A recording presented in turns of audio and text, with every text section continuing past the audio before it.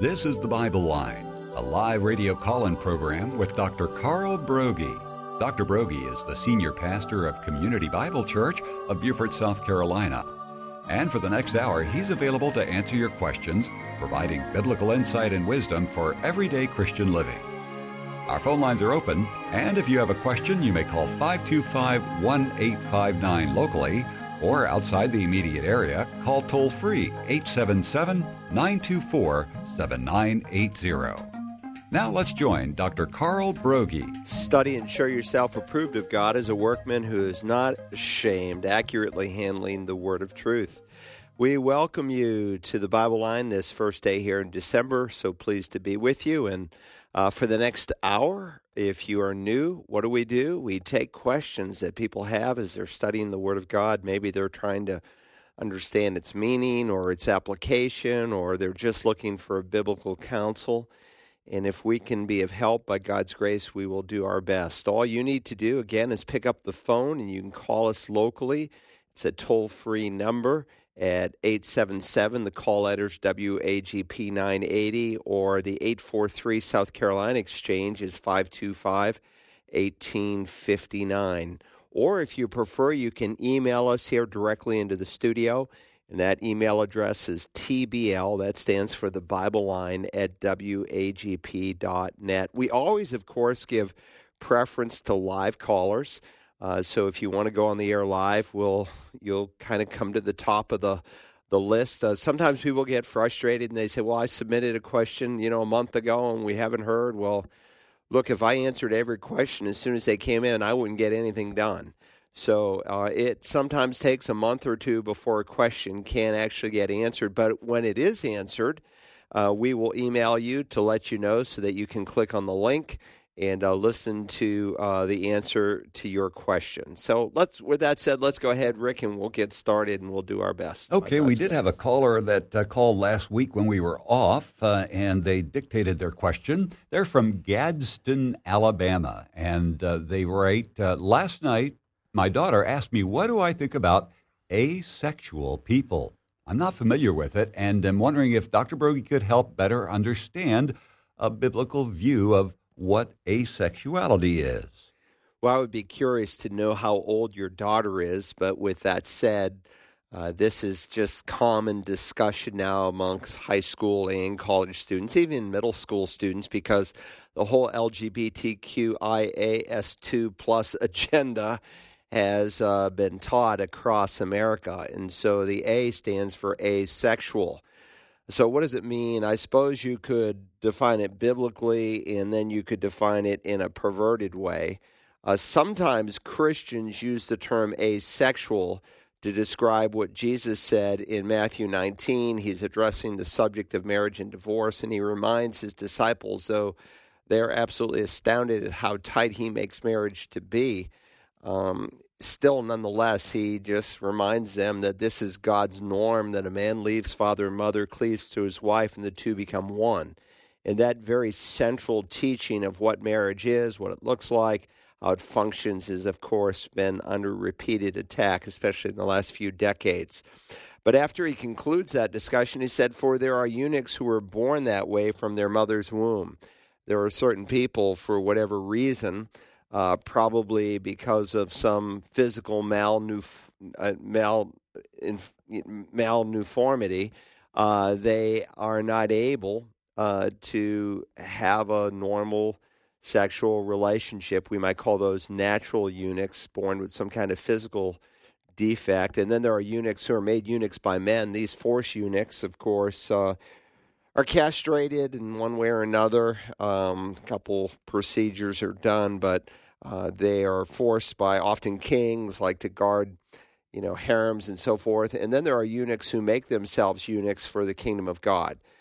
This is not a literal castration, but those who voluntarily, we might say, choose a lifestyle to give their full-time devotion to the work of the kingdom, and they're able to do that in a way where they are still morally pure people. Paul describes such a person in 1 Corinthians chapter 7. Let me just turn over there for a moment. He says in 7:1, concerning the things about which you wrote, So 7:1 is kind of a hinge verse in 1 Corinthians because they wrote him with a number of questions, and he begins to tick them off one after another to answer the concerns they have. And he speaks about marriage, that it's good to be married, but it's also good for a man not to touch a woman. And so he further defines that when it's not good for a person to be married. And he defines for those who are married what that touch should look like, that the husband must fulfill his duty to his wife and the wife to her husband, that the wife doesn't have authority over her body, the husband does. Likewise, the husband does not have authority over his body, but the wife does. So to stop depriving one another. This is not some form of spiritual asceticism, not to be involved physically with your partner, the one you're married to. God designed it for this purpose.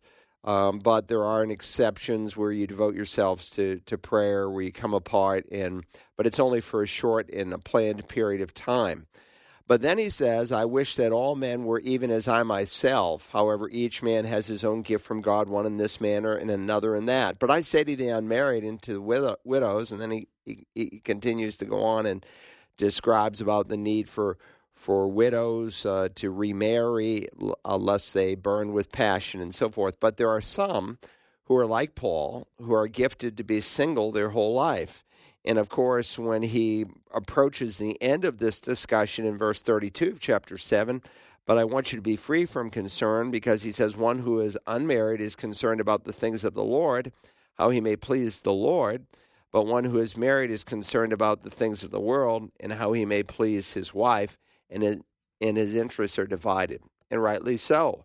If God calls you to be married and that's the norm, then you do have some divided interests, because God calls you to minister to your wife, to your family, to those needs. But there are certainly people in the body of Christ who are so overwhelmed with the work of the kingdom of God in a healthy way that their commitment to it overrides their need to be involved in a physical relationship. So sometimes I say all this, that this is the asexual definition that is used by biblicists, but I don't like to use that term, except maybe in Matthew 19:12, where you have people who are born with some physical abnormality.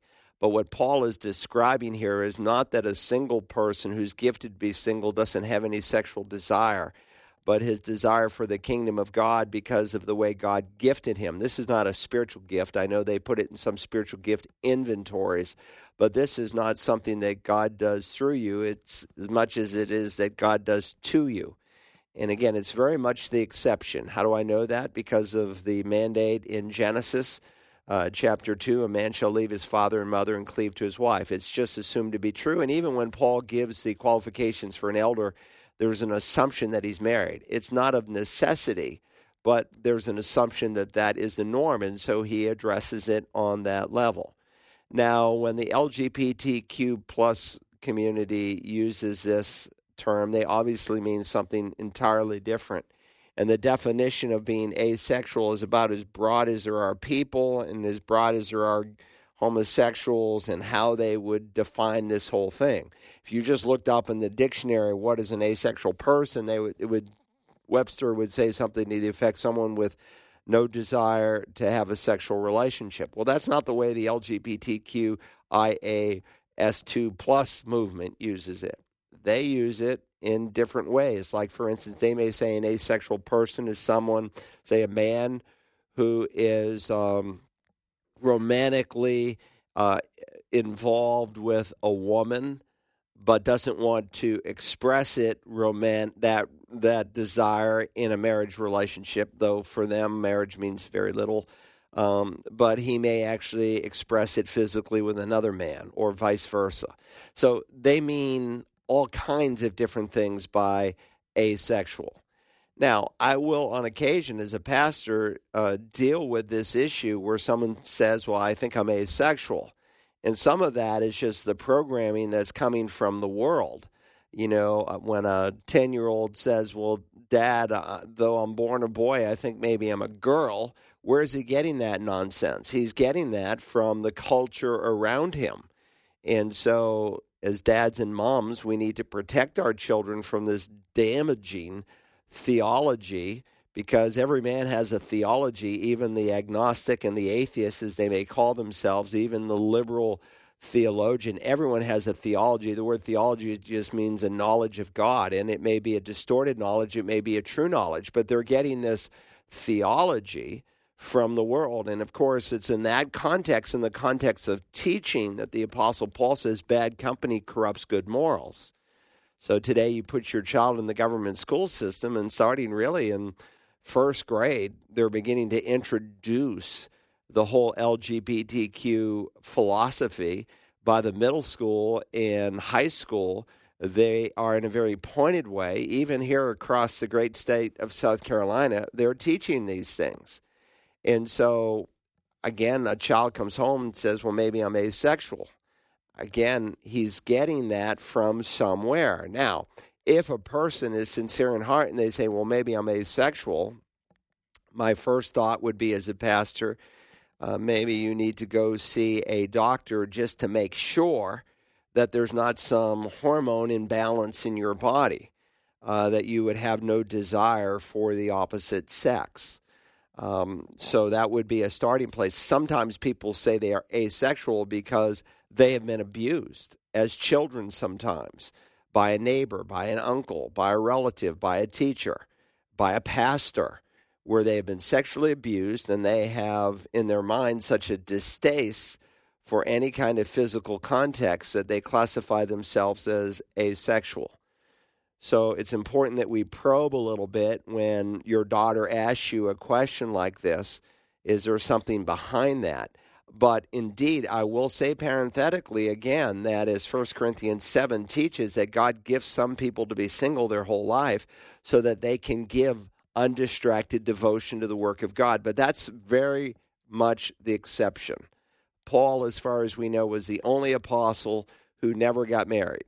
He seemed to would have liked to have been married based on 1 Corinthians 9, but God had called him to be single his whole life, and he was able to control his sexual desires as a single man without in any way violating God's standards. So these are important issues, but just the fact that it's mentioned in the LGBTQIAS2 plus camp tells you right off there's some perverted definition to it.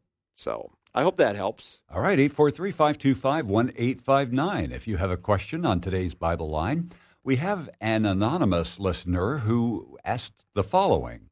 When a person gets married, do they have to be married by a pastor? I married my husband about 3 years ago, and our officiant was a woman that sold us our wedding rings. Does God recognize our marriage as biblical? I didn't question this until recently, but it is very important to know how God sees our relationship. Well, again, so your question fundamentally is what makes a marriage a marriage? And when God addresses Adam and Eve, he said, for this reason a man shall leave his father and mother and shall be joined to his wife, and they shall become one flesh. And the man and his wife were both naked and were not ashamed. This really is the establishment of the marriage relationship. Obviously, if you think about it, what does leaving your father and mother have anything to do with Adam and Eve? Because they are the first humans that God created. But God is ordaining here the institution of marriage. And it's not expressly a Christian institution. It's an institution that God created for humanity. And so this is, of course, under gross attack in our day. Now, let me just say that throughout the history of the church, there have typically been some kind of public ceremony, and often followed by a celebration. But what makes a marriage a marriage? It's when a man leaves his father and mother and they declare together that they are husband and wife. And so there's a public expression of that. In the last several centuries, that expression has been accompanied with the recitation of vows that people make, where they recite vows to one another. But in many parts of the world, there's marriages that take place where there are no vows that are expressed. In fact, if you go into Western Europe today, there are a few countries left. I think Great Britain might now be the only one where for a marriage to be officially sanctioned, it has to be done by an official of the church.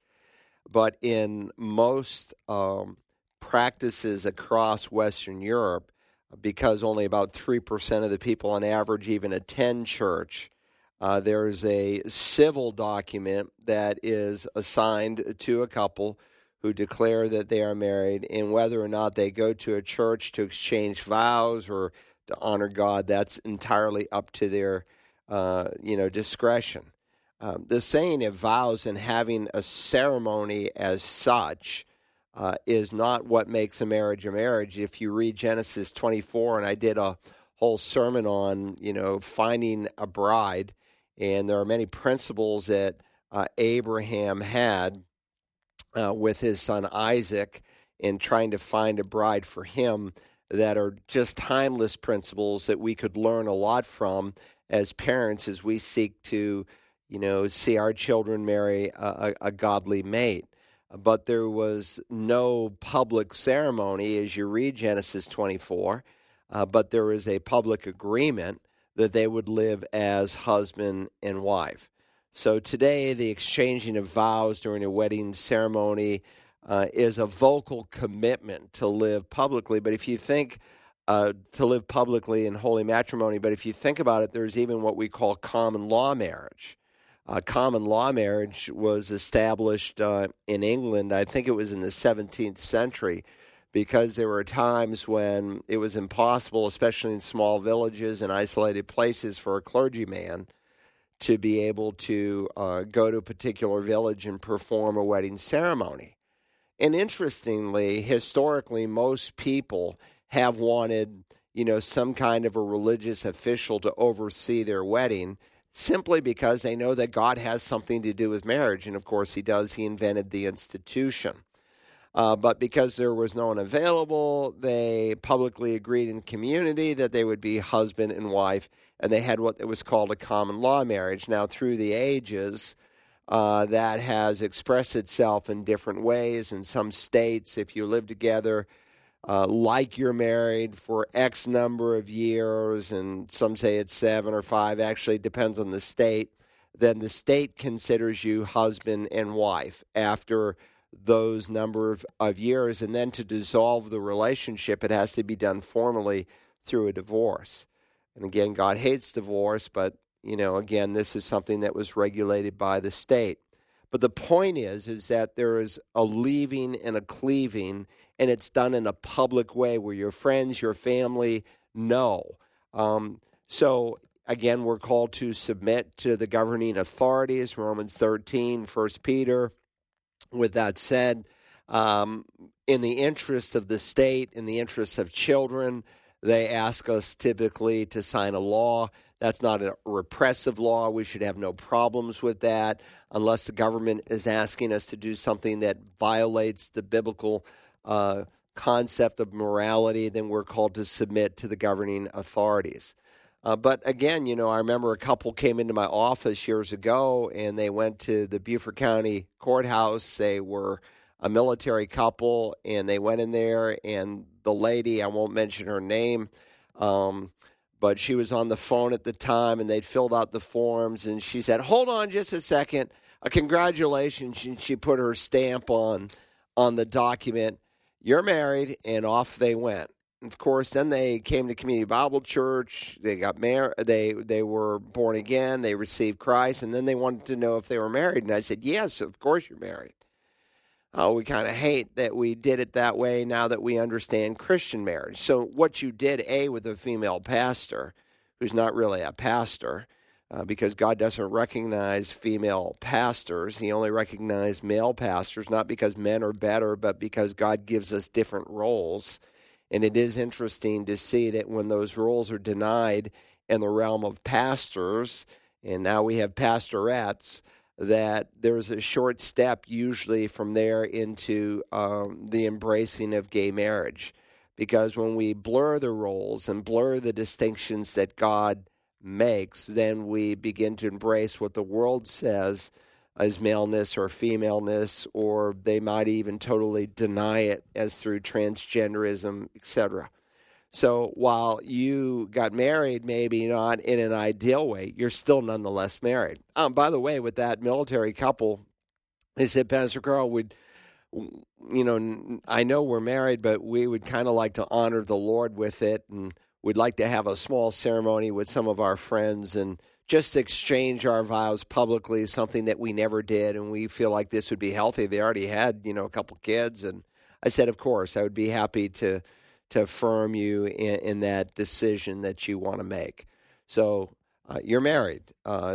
Don't put any doubt there. You didn't do it in the best way, but to him who knows to do right and does it not, to him it is sin. And so you probably are growing in your relationship with Christ, and you've kind of rethought through this and wish you had done it differently. Well, you can't unscramble eggs, but you can certainly move forward and give people that you might minister to, certainly your own children, better counsel and a better example than what you initiated.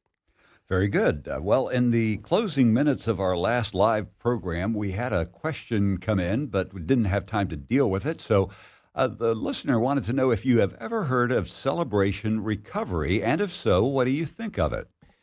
Well, it's kind of a Christian 12-step program. It actually developed out of Rick Warren's church. And, people say, well, can anything good come out of Saddleback? And, Rick Warren, he's a Christian. I don't have any reason to say he is an apostate, but he is certainly creating a model for local churches that is unhealthy. He will have to give an account for his rejection of the biblical model of what church should look like by propagating under the church growth movement that has produced mega numbers and mega churches, but without any depth, without any doctrinal backing. And sadly, it's created the mess that we have in America today. So Celebrate Recovery, I would say, certainly has been used of God, but there are aspects of it that I can't obviously embrace. They tried to take the 12-step program of AA and then put Scripture behind it. And, okay, so we isolate, a higher power to be the living God of the Bible and the one true God who took on our humanity, the Lord Jesus Christ. That's good. That's healthy. But when they talk about, well, we need to forgive God, that's just nonsense. They teach in their material that you should teach people to love themselves and to forgive God, neither of which is a biblical admonition. Man already loves himself, as Paul argues in Ephesians, and God doesn't need to be forgiven for anything. That's heretical.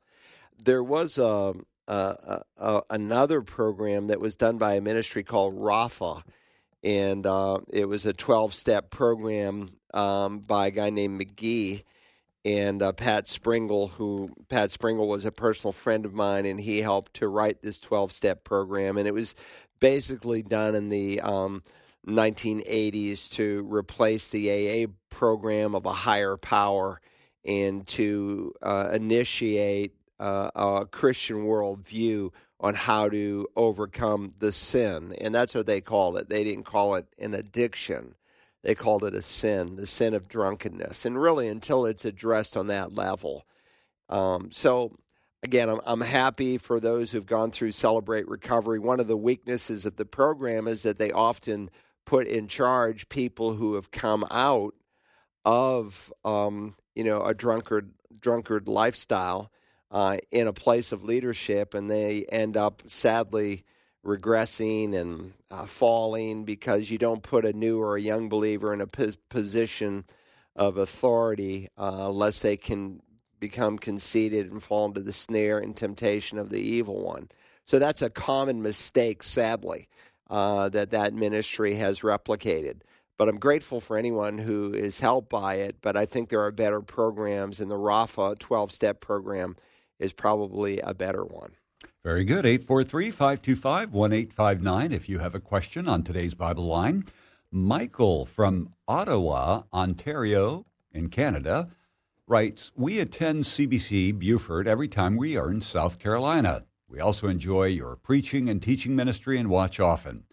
We are starting to plan ahead for our funeral and wanted to know what the biblical position is on cremation versus traditional burial in a casket. I'm not sure if you've ever spoken on this. If there is a sermon or Bible study on the topic, we would appreciate if you'd let us know.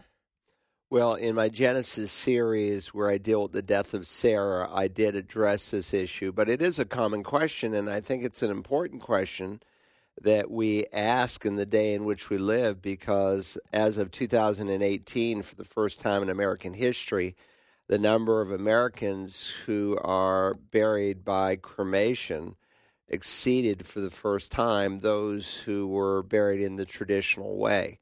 So does the Bible address this issue? And I would certainly say it does. The assumption in 1 Corinthians chapter 15 is that when you take someone and you put them in the ground, it's compared to a seed that is put in the ground with an expectation that life will come from what appears to be a dead seed. And so the Christian was giving testimony to the promise of God that the resurrection will someday take place, that when they, so to speak, planted the body in the ground, using Paul's analogy, that someday this mortality will put on immortality, that this perishable will put on the imperishable, then in the moment, in the twinkling of an eye, will all be changed. And so the biblical metaphor of the seed is best, I think, expressed through literal burial. There are some things that we do in the church, by the way, that we don't do by direct command, but we do by example. For instance, technically, there's not a command for local assemblies to have deacons, but most local assemblies have deacons, and many indeed either a single elder or a plurality of elders. I think the latter is the more biblical form of government. But with that said, we have the example of an official office in the New Testament church known as deacons. Likewise, we have by example, and so there are dozens, hundreds of things that we do through Scripture that we do not necessarily by direct command, but by an example that God gave his people to follow. So when you go into the Old Testament, you discover that people were always buried. The exception would be when someone came under a judgment. Burning the body was done by pagans. And so it was an expression of their unbelief in the living God and all the power that he had, that the Jews claimed that he had. Achan, of course, his whole family was burned, and it was a picture of judgment. So fire and burning is a picture of judgment in Scripture, not a picture of blessing. But Abraham, Isaac, Jacob, they're all buried. Joseph, his bones are put in a box, and he knows there's coming a time when the people, after what God had prophesied to Abraham, that there would be 400 years where they'd be in captivity, that they would then go into the land of promise. And he wants to make sure that his bones are brought to the promised land and that he is buried. There is an exception of Saul and his sons. If you remember, their bodies were hung on a wall, and we go to that very place. It's described in 1 Samuel 31. We go to that very place where it took place when we go to Israel. And by the way, there's still room for a few more in May of 2022. So if you have an interest in going to Israel, go to searchthescriptures.org, and you can find out the details. But his body and the bodies of his son were so badly mutilated as they were hung on a wall. The flesh was probably rotting.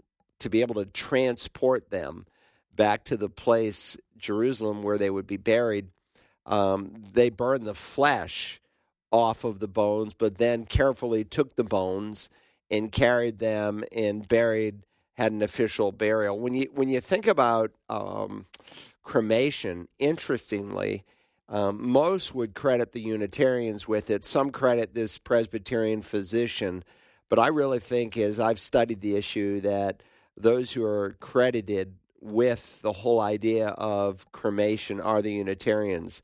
Uni meaning one, so one of the things that Unitarians espoused was that there is one God, but they denied his Trinitarian nature. They also denied the authority of the Bible. They also deny the authority of what Scripture says concerning a literal resurrection. And so to defy the Christians of their day who are biblicists and to raise their puny little fist in the face of God Almighty, They said, well, we're going to burn this body into oblivion. Let's see what your God can do with it. And so it was pretty much a non-issue until about the 1950s. It began to change in America.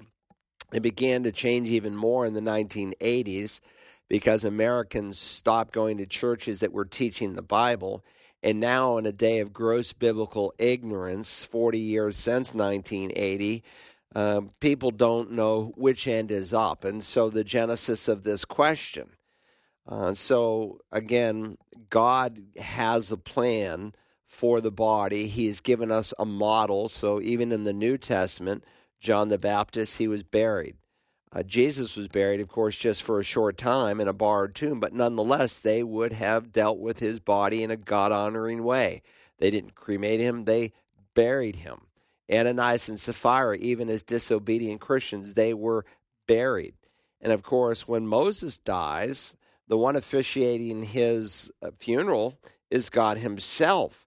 And so he's brought to the top of Mount Nebo, and the Lord says, I'm reading from Deuteronomy 34, this is the land which I swore to Abraham, Isaac, and Jacob, saying, I will give it to your descendants. I have let you see it with your own eyes, but you shall not go over there. So Moses, the servant of the Lord, died there in the land of Moab, according to the word of the Lord. And he, that is Yahweh, the Lord God, buried him in the valley in the land of Moab, opposite Beth Peor. So God buried him. So I think by example, God didn't burn him, he buried him. And by the way, those who advocate cremation, they're never consistent. You know, they lose a little child, you know, a 2-year-old or a 3-year-old. They don't say to the funeral director, we want to cremate this little baby. Almost always, you talk to any funeral director, 99.9% of the time, they'll say, we want to bury this little precious child. Well, somehow, you know, people get old and maybe they're not as precious, and they decide to cremate that adult who is now gone. Look, from a practical point of view, too, let me just say this. As a pastor, and I'll do anyone's funeral. You know, people have accused me, well, you won't do my funeral if I'm cremated. That's a lie. That's not true. Things are said all the time about pastors that are just ill-informed and not accurate. I'll do anyone's funeral if they ask me to do it. With that said, your funeral will have a whole lot more punch if there's a casket down in front. When there's an urn or no urn at all, just a picture, you've lost really the punch and the reality of death right in front of people's eyes. And I think that's important. You know, when you see a young man who's being carried to the graveyard, who is just recently dead, there's a lot of heartache and sorrow. And when there's a body there, there's typically tears there, and there's sorrow. And when there's nobody there, the heartbreak that God's Spirit can bring by doing it His way is oftentimes lost. And, you know, when people tell me, hey, I want you to preach the gospel at my funeral, I've got, you know, a son, a daughter, a brother, a sister, a relative, some friends who don't know the Lord Jesus. And I'm hoping maybe at my funeral, if you preach the gospel because they won't come to church otherwise, that maybe they'll be saved. I'll say, well, great. Make sure your body's there because it's your last will and testament. And there's many lessons that can be taught by a pastor about the coming resurrection and what allows a person to come to the resurrection of life rather than to the resurrection of judgment when there's a real body there. So people say, well, it's more expensive. Yeah, so what? You know, you buy a $50,000 car. Well, why? Well, it's important to me. Well, you know, you don't have to buy a gold-plated casket. You can buy a cheap one. In fact, you can buy a pine box that has felt nailed to the outside. In fact, you can make your own casket if you want, or in fact, you can order it through Costco, and you can make it very inexpensive, comparatively speaking, to some funerals. So when they say, well, the average cost is $15,000, it doesn't have to be. So with that said, do it God's way, honor the Lord. I'm not telling you that if you've been cremated that you're a wicked person or anything like that. But if you're asking me, as this couple is from Ontario, Canada, bury the body, don't cremate. Very good. 843-525-1859. If you have a question on today's Bible Line, we have a live caller standing by. Thanks for holding. Good morning. You're on the Bible Line. Good morning. Thanks so much for taking my call. I have a question about Bartholomew, one of the 12 apostles. Yes. Mentioned in Matthew 10, Luke 6, and Acts 1. Right. I've been watching a show recently that suggests that Nathaniel was one of the 12 in John 1. They imply that he was Bartholomew since the other 11 are already represented. So I just wanted to know what Scripture says about these two men if I'm missing something. No, I don't think you are at all. So,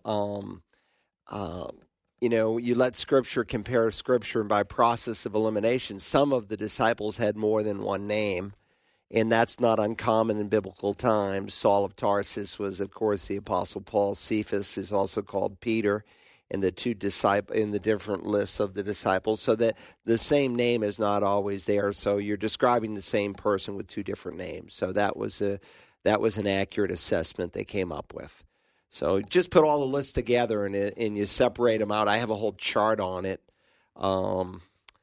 It's not published as such, but it's pretty straightforward. Good question. Let's go to the next one. All right, very good. John from Manchester, New Hampshire says, I was reading in Deuteronomy 9, verses 9 to 18, and Moses did not eat or drink for 40 days. Jesus went up to the mountain to fast and pray for 40 days. Is there a message, a connection? I only thought that the 40 days as well as the 40 years the Israelites were wandering before going into the Promised Land seemed to be some kind of purge or cleansing. Can you help me make any connection between the two? Well, I think there's maybe even a bigger connection that you might want to consider. In the book of Deuteronomy, if you fast forward a few chapters to the 18th chapter, and by the way, Deuteronomy 16:16, 17:17, 18:18 are some key sections in the book of Deuteronomy. But in 18:18, Moses writes, he says, the Lord said to me, they have spoken well, I will raise up a prophet. So this is God speaking through Moses' pen. I will raise up a prophet from among their countrymen like you, and I will put my words in his mouth, and he shall speak to them all that I commanded him. It shall come about that whoever will not listen to my words, which he shall speak in my name, I myself will require it of him. So there's coming a prophet who is no ordinary prophet. He is the definitive prophet. And by the way, God progressively unfolds for us what the Messiah would look like, and that he would fill three offices: the office of prophet, the office of priest, not in the Levitical priesthood, but according to the priesthood of Melchizedek, and the office of king. So Jesus was prophet, priest, and king. And so the Jewish people understood what Moses was saying, that there's coming a prophet of prophets, and they understood this to be the Messiah. And of course, if you remember in John chapter 6, let me just turn there for a moment because I don't want to misquote it. John 6 is a very important chapter of Scripture where Jesus feeds the 5,000. And in John 6 and verse 14, therefore, when the people saw the sign which he had performed, they said, this is truly the prophet who is to come into the world. So not just a prophet, but the prophet of prophets. If you remember earlier, even in John's gospel, when John the Baptist comes on the scene and he's baptizing people, now they had been sent from the Pharisees, and they asked him and said to him, to John the Baptist, why are you baptizing if you are not the Messiah, the Christ, nor Elijah, nor the prophet? So again, they recognized there was coming this prophet. And when you hear Stephen preach his survey of the Old Testament, he identifies the Lord Jesus as that prophet. And if you read Peter's sermon in Acts 3 on the day of Pentecost, let me just turn there. So again, this is how they understood it. So I'm letting Scripture interpret Scripture. I'm not coming up with some assessment that the Scripture itself doesn't affirm. Men of Israel, listen to these words. Jesus the Nazarene, a man attested to you by God with miracles and wonders and signs, which God performed through him in your midst, just as you yourselves know. This man, delivered over to you by the predetermined plan and foreknowledge of God, you nailed to a cross by the hands of godless men and put him to death. But God raised him up again, putting an end to the agony of death, since it was impossible for him to be held in its power. For David says, I saw the Lord always, and so on and so forth. And then he goes on and he reminds us that this is the prophet of God that God had spoken of. Not by accident. It's by design. And so as he stands up a little bit further in Acts 3, he says, Moses said, the Lord will raise up for you a prophet like me from among my brethren. So he's giving an assessment here in his second sermon. To him you shall give heed to everything that he says to you. So what I'm trying to say is John the Baptist understood there was one who is called the prophet. He didn't claim to be that prophet. He said, the one who's coming after me, I'm not even worthy to untie his sandal. The Jewish people understood there was one coming known as the prophet. Stephen affirmed it, and Peter does in Acts chapter 3 there as he carries further what he has already taught in his first sermon. So, with that said, I think you've missed the bigger picture. And the bigger picture is that there are parallels between Moses, one like me, he says. There's one coming after me who is like me. So in some sense, there's going to be some parallels between Moses and the Messiah himself. And so if you think about it, there was a mass killing of every Hebrew baby under the age of 2. When Pharaoh ordered that mass killing. So there was with Herod in the Lord Jesus. Moses comes to redeem his people, to take them out of slavery. So the Lord Jesus takes the Jewish people out of slavery. He's born to redeem the people of Israel. So it's not by accident that there are parallels. He comes, the Lord Jesus, after 400 years of darkness where there's no prophet in Israel. Even so, Moses comes after 400 years of captivity where the people are in quote-unquote darkness. So parallel after parallel, Moses pleads with God to provide for the people. And he does. He provides for them powerfully with manna. And so Jesus makes an analogy in the feeding of the 5,000, the chapter I just referenced in John 6, where God once again provides. Moses lifts up a snake on a stick as a picture of Messiah. Jesus is that one who's literally held up on a cross. Moses initiates the very first Passover. Jesus initiates the final Passover. He's the fulfillment of it. So there are all these parallels. And so to answer your question, Moses for 40 days fasts. And so Jesus does the same thing. And so there is a parallel between what Moses did, really supernaturally, because he could not have done that on his own, because Deuteronomy said he had no food or drink. That was a miracle. That was the miraculous touch of God on his life, just as we had seen it expressed in a number of other settings. So it was with the Lord Jesus. So that's the bigger picture, in that Jesus is the prophet who is like Moses, but distinctively different from Moses, and that he is God the Son. Very good. 843-525-1859 if you have a question. And we just had somebody dictate their question.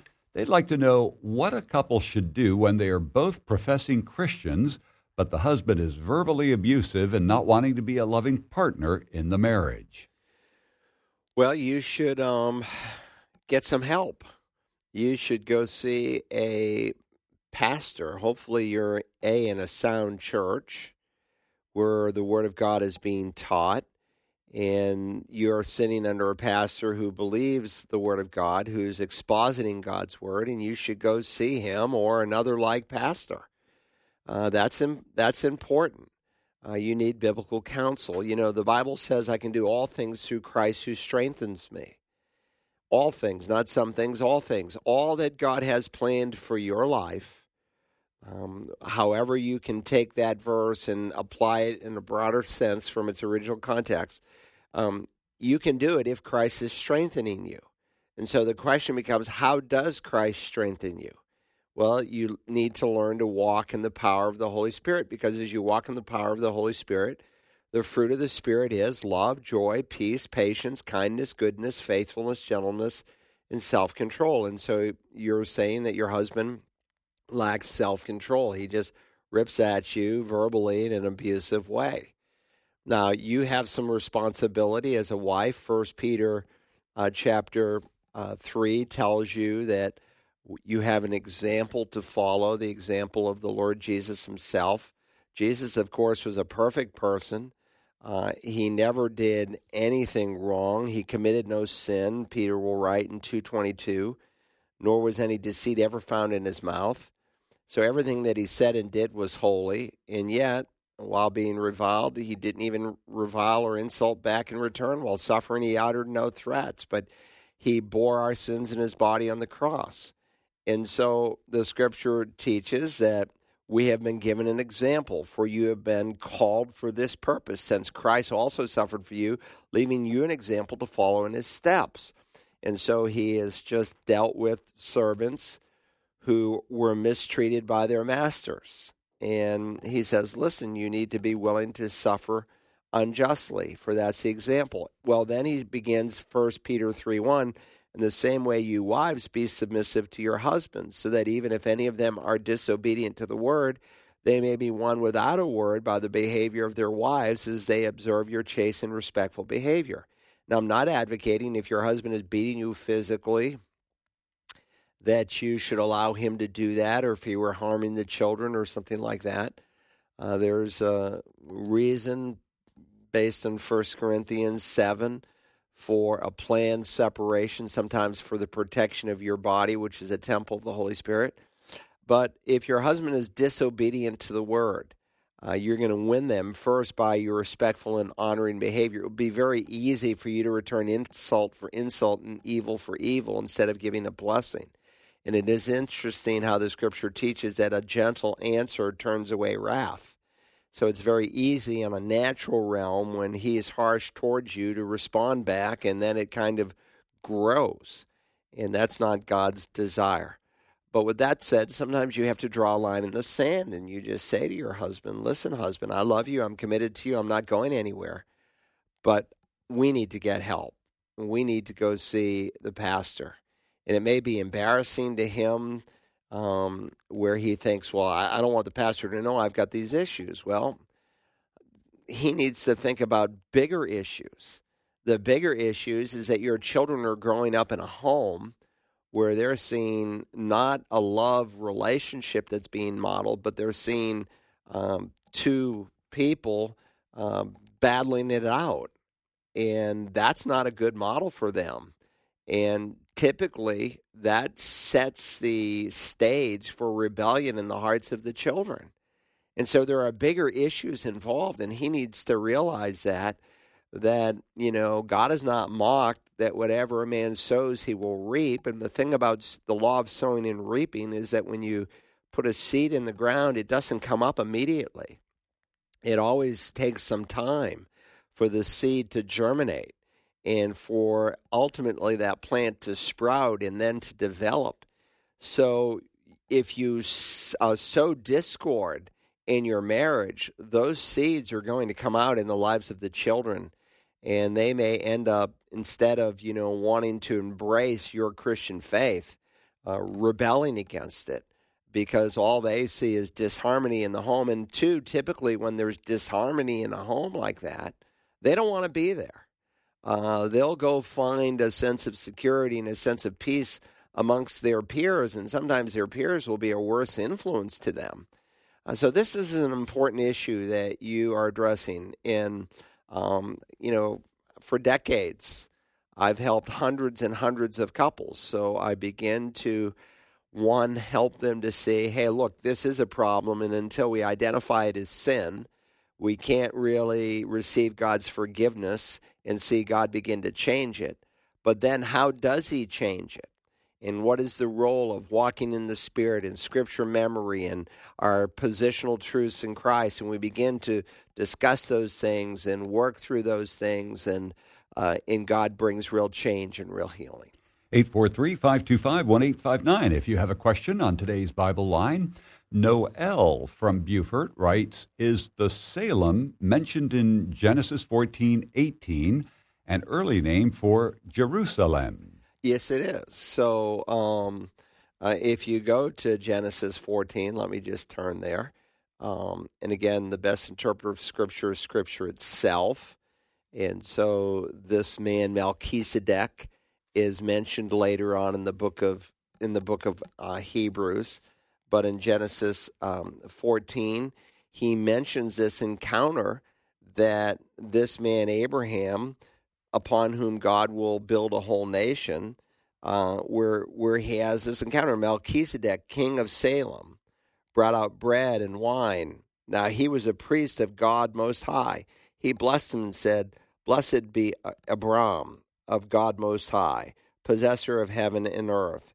And blessed be God Most High, who has delivered your enemies into your hand." So where does this take place? It takes place in what we call the area of the Kidron Valley and the Temple Mount. And this is a very important area, and it's not accidental that he has this encounter with Melchizedek in this area that today is fully named Jerusalem. It didn't always, of course, carry the name of Jerusalem. David overthrew it through the Jebusites, and it was later named Jerusalem, and the city of David. So it carries a couple of different titles. It's also called Zion as such. And but when the writer of the Hebrews intersects with Genesis chapter 14, he makes reference to this encounter that Abraham has with Melchizedek. Now, some think that Melchizedek is a pre-incarnate appearance of Christ. I don't think so. But I do think he is certainly a type. He's an illustration of Christ. And so the Scripture says, "For this Melchizedek, king of Salem, priest of the Most High God, who met Abraham as he was returning from the slaughter of the kings and blessed him, to whom Abraham gave a tenth of all that he owned." And then he's described further. It says that his name, by the translation of his name, King of Righteousness, and also King of Salem, which is King of Peace. So Malek and Shalom, and Yori means place of or city of, and so city of peace, Jerusalem. And so he has no father or mother in terms of there's no recorded genealogy of him. So in that way, he is a picture. He's made like the Son of God, and he remains a priest perpetually. And so, of course, in the writer of the Hebrews, he's arguing for a greater priesthood over the Levitical priesthood, and that these Jewish Christians were living in folly to go back to the Levitical system when Christ, who represented a different priesthood, fulfilled all that was seen and pictured in the Levitical priesthood.